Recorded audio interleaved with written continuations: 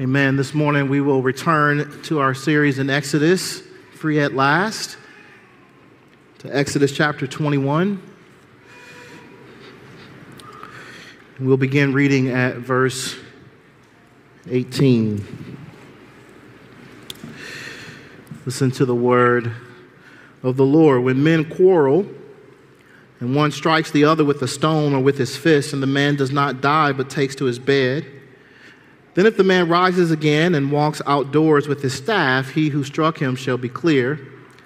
Only he shall pay for the loss of his time, and shall have him thoroughly healed. When a man strikes his slave, male or female, with a rod, and the slave dies under his hand, he shall be avenged. But if the slave survives a day or two, he is not to be avenged, for the slave is his money. When men strive together and hit a pregnant woman so that her children come out, but there is no harm, the one who hit her shall surely be fined, as the woman's husband shall impose on him, and he shall pay as the judges determine. But if there is harm, then you shall pay life for life, eye for eye, tooth for tooth, hand for hand, foot for foot, burn for burn, wound for wound, stripe for stripe. When a man strikes the eye of his slave, male or female, and destroys it, he shall let the slave go free because of his eye.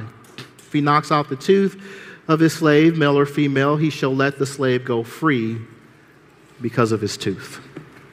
This is the word of God. Thanks be to God.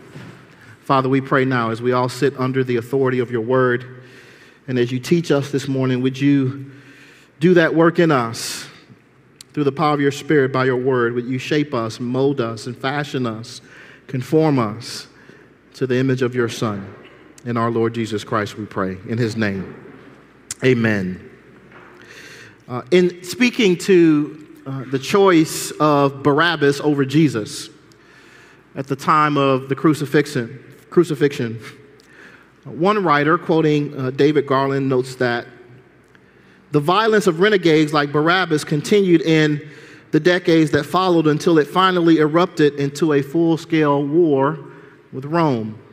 Rome invaded Palestine and destroyed Jerusalem and the temple and most of the people who lived there. The leaders had been afraid of Jesus because supposedly he was a threat to the temple, and they released Barabbas. The violent ways of men like him eventually rained terror on the land and led to the destruction of the very temple that they were trying to protect. It's an interesting irony that human beings often choose violence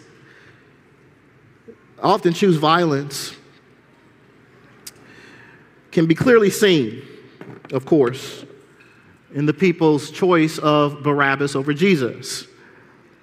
Yet this impulse toward violence didn't start there. It started with Cain killing his brother Abel out of envy of God's favor toward Abel's sacrifice and his disapproval of his. And it continued with his descendant Lamech, his vengeful boast of killing a man for wounding him. And it culminated in the assessment of humanity before the flood in Genesis 6. Now the earth was corrupt in God's sight and was full of violence. And what do we find then after the flood? Well, we find a continued commitment to violence as a way of life for many within the human community. Even God's judgment doesn't eradicate the impulse in our sin toward it, demonstrating the depth, in fact, of our sinful corruption and our need for healing. We don't have to look around long in our own generation to see the impulse toward violence that continues to manifest itself in our world, from domestic abuse to shootings to assaults to murders to wars. Violence continues to plague our world. So the question for us as Christians is, how do we as God's people engage our world in this reality? How do we respond to violence in our midst as well as violence in the world around us? I want to suggest to you this morning that God in these laws was training his people of old what it would look like for them to manifest in their relationships the way to handle the reality of sinful violence in their own midst. He was training them, brothers and sisters, to see the cost, to see its impact on victims, and to see the cure for those trapped under its oppressive power. In these laws, we see not only God's concern for one aspect of violence, murder, but his concern for all aspects of violence in this world. In these laws, we will see in seed form what is meant to come to full flowering in the New Testament church, called by Paul in Titus to speak evil of no one, to avoid quarreling, to be gentle, and to show perfect courtesy toward all people. For we ourselves were once foolish, disobedient, led astray, slaves to various passions and pleasures, passing our days in malice and envy, hated by others and hating one another. But when the goodness and loving kindness of God our Savior appeared, he saved us, not because of works done by us in righteousness, but according to his own mercy by the washing of regeneration and renewal of the Holy Spirit, whom he poured out on us richly through Jesus Christ our Savior, so that being justified by his grace, we might become heirs according to the hope of eternal life. That salvation is meant to change us and shape us and mold us as the Christian community into a people who now lay down malice and envy and anger and hatred and violence, and instead move toward what creates peace. Amen, people of God. So then what general principles do these laws teach us as the church about dealing with violence? Well, first of all, they teach us the cost of violence. The cost of violence. As each of these potential scenarios show, violence has a cost. The first scenario envisions an argument where one of the parties in the argument resorts to physical violence toward the other. With either his fist or some object, he assaults the other person. And depending on the impact of the violence, the person will have to pay a cost for the harm done to the other person. In the second scenario, a slave is severely beaten. This is clearly indicated in the implied possibility of the slave's death.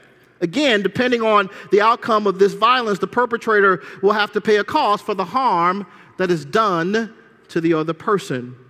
And in the third circumstance, a bystander not involved in the violence is accidentally struck. In this case, the bystander happens to be a pregnant woman. Depending on the harm done to the woman or her child, the perpetrator will have to pay a cost for the harm done to the other person.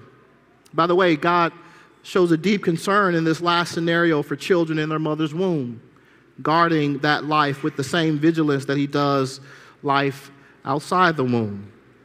So God is to be praised for being the God who is concerned for all of human life, protecting it against unjust violence. But what we see in these scenarios, generally speaking, is that there is a real cost to violence.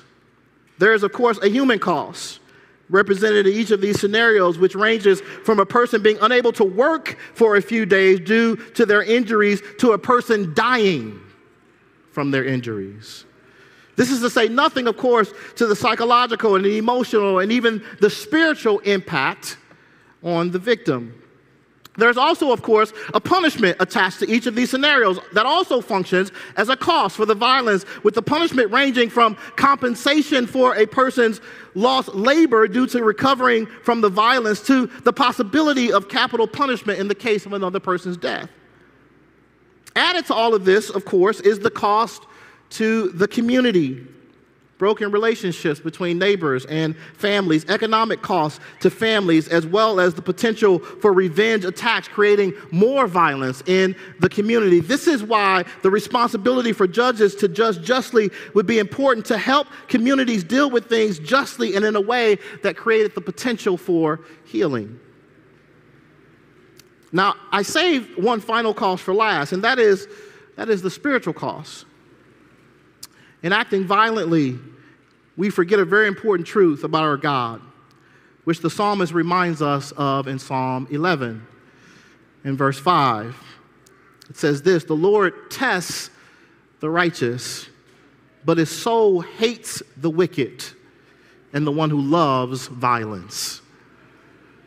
God, brothers and sisters, does not delight in violence, nor the one who loves it.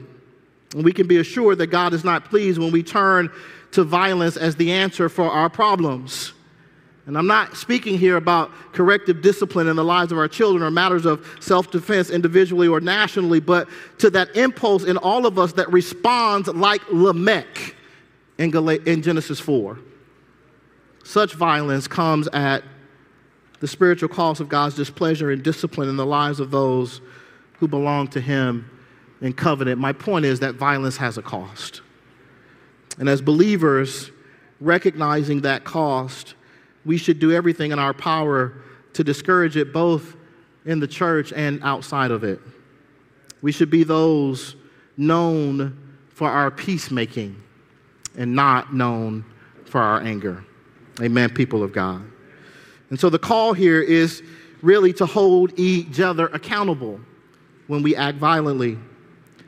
We may want to believe that as Christians we are past such behavior. Yet the Old Testament and the New Testament scriptures speak to the presence of anger and quarreling and fighting, even within the household of God.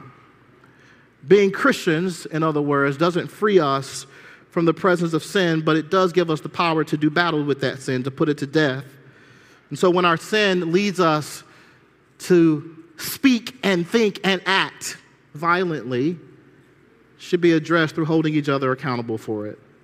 Jesus even warned Peter, who tried to use violence for what he thought was a just end, the protection of his Lord and Master, but was rebuffed by the Lord, who instructed him, "Put your sword back in its place, for all who take the sword will perish by the sword."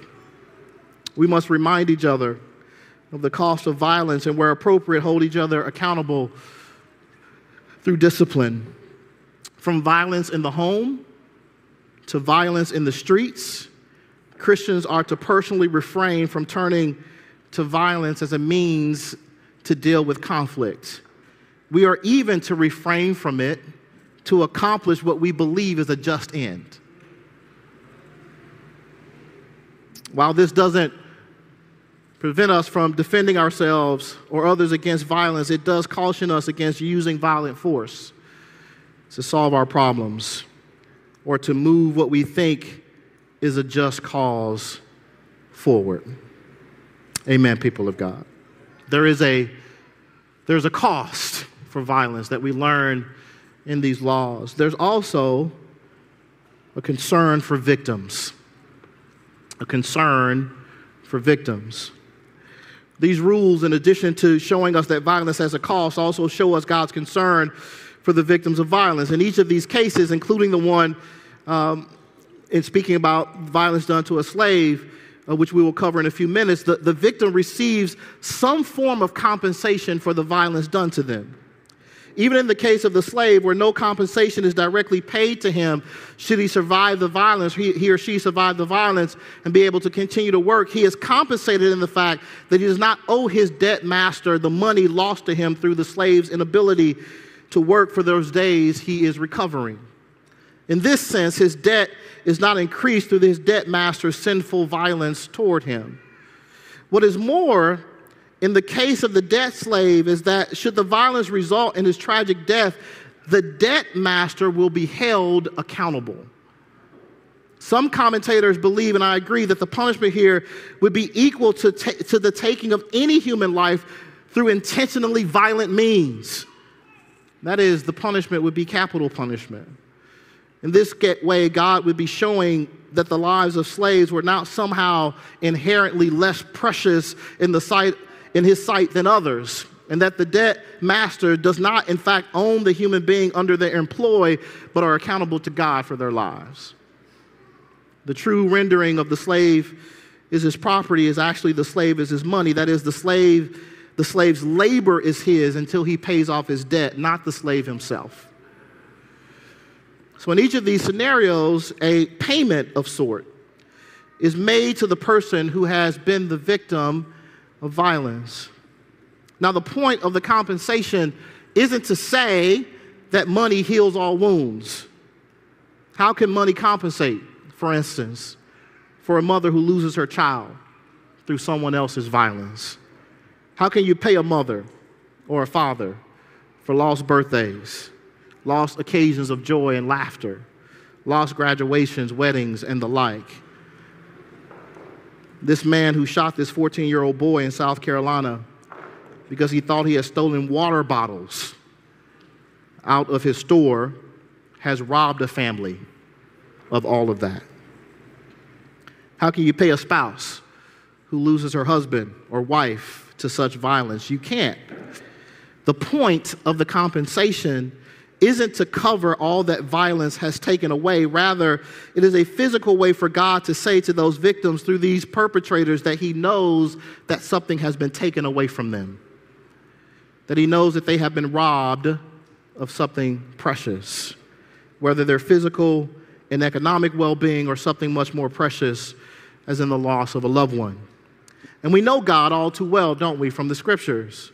For the God who encodes in his law this act of recognition of the loss carried by those who are treated violently is the God who says to those very people through the coming of the Messiah that he is here to comfort all who mourn, to grant to those who mourn in Zion, to give them a beautiful headdress instead of ashes, the oil of gladness instead of mourning, and the garment of praise instead of a faint spirit.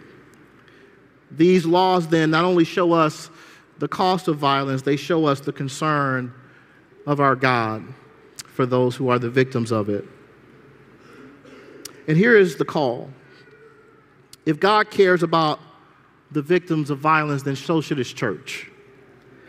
People who have been treated violently should know that the church is a safe haven for the abused, for the battered, for the broken. And we demonstrate this, brothers and sisters, by weeping with those who weep over violence done to them, by counseling those who have been so treated, by praying for and working for justice where we are able for those who have been so treated, providing safety for those who have been so treated, and by comforting those who have been so treated with the comfort we ourselves have received from God in our troubles. Amen. We do it in the same way the jailer did for Paul and Silas after he had received salvation. We read this in Acts. And he took them that same hour of the night and washed their wounds. And he was baptized once, he and his family. And then he brought them up into his house and he set food before them. And he rejoiced along with his entire household that he had believed in God. We do it. We do it in the same way the Samaritan did for the man left by the side of the road. He went to him, Luke 10, bound up his wounds, pouring in oil and wine. Then he set him on his own animal and brought him to an inn and took care of him. And the next day he took 2 denarii and gave them to the innkeeper, saying, "Take care of him, and whatever you spend, I will repay when I come back." This is the kind of care that we're meant to show to those who have been treated violently in our world. There's a cost for violence. There is God's concern for the victims of it. Finally, brothers and sisters, there is a cure for us all. There's a cure for us all. I wanted to unpack this last scenario last, and so I'll read it to you again. When a man strikes the eye of his slave, male or female, and destroys it, he shall let the slave go free because of his eye. If he knocks out the tooth of his slave, male or female, he shall let the slave go free because of his tooth. The scenario itself carries forward the scenario mentioned in verses 20 and 21, where a slave has been beaten severely by his master. And you may immediately recognize the irony here, because in the verses related to the scenario of accidentally striking a pregnant woman, we're introduced to what is referred to as the lex talionis, the law of retribution. And this principle, the eye for eye, tooth for a tooth, this principle, far from promoting violence, was actually a way of checking unrestrained violence. Indeed, it was a way of dealing with that Lamech spirit in each of us, where in response to a lesser act of injury, we want to inflict a more severe injury on others. It was to keep people, for instance, from exacting a life in payment for a tooth. Thus, it was to be used by judges to ensure that the punishment, in fact, fit the crime. But here's the irony in this last scenario. The slave who loses a tooth in the midst of a violent beating, or whose eye is lost in the midst of a violent beating, is not to receive an equal compensation for his loss. Rather, he or she is to receive the ultimate payment, which is their freedom. God's answer, therefore, to his or her suffering is not that they should be trapped under the hands of an oppressive overseer, but that they are to be released from the very presence of such oppressive violence. It's not God's will, in other words, brothers and sisters, that people should be made to bear up under oppressive violence, that they should have to just take it. God's will is that people be set free from such violence, that they be removed from places where their lives are in such danger. Don't misunderstand the text here. The point isn't to free them only if their tooth gets knocked out or their eye gets injured. The point for the judges was to examine the nature of the circumstances, and in cases where oppressive violence was on display, the person was to be rescued from such oppression. This freedom, of course, rested in God's own act on behalf of his people, for they were violently mistreated by their slave drivers in Egypt. And God's answer was not that they should remain there, but that they should be set free from the midst of that violence. And so he, with a mighty hand and an outstretched arm, rescued them. It was this act that formed the basis for God setting us free from our most violent enemies, sin and death. Indeed, brothers and sisters, Jesus exhausted that violence of all of its power when he allowed himself to be nailed to the cross, absorbing in his own body the cost of all of our sinful violence. Amen, people of God. That's why we're free today from the wrath of God against us. And we are only free because of it. How then can a people free from violence live in any other way than to work to free others from it? How can we who have been rescued be anything less than rescuers? Amen, people of God. The call here is to not be okay, nor ask others to be okay with living under violent circumstances. I grew up in a city, and I grew up in a neighborhood where gun violence was a normal part of life. It wasn't okay, and it's not okay for people to live under such circumstances. I grew up in and lived in an environment where domestic violence was also common. It wasn't okay. It's not okay for people to live under such circumstances. I grew up in a neighborhood of gang and drug violence. I got my eye busted by a gang member over a conflict about a kickball game. I'll tell you that story one day. But it's not okay for children or adults to live under such circumstances. It's not okay for people to be displaced by war, ethnic violence, religious persecution, and the like. Where God's church exists, we proclaim a kingdom that is free from this kind of violence.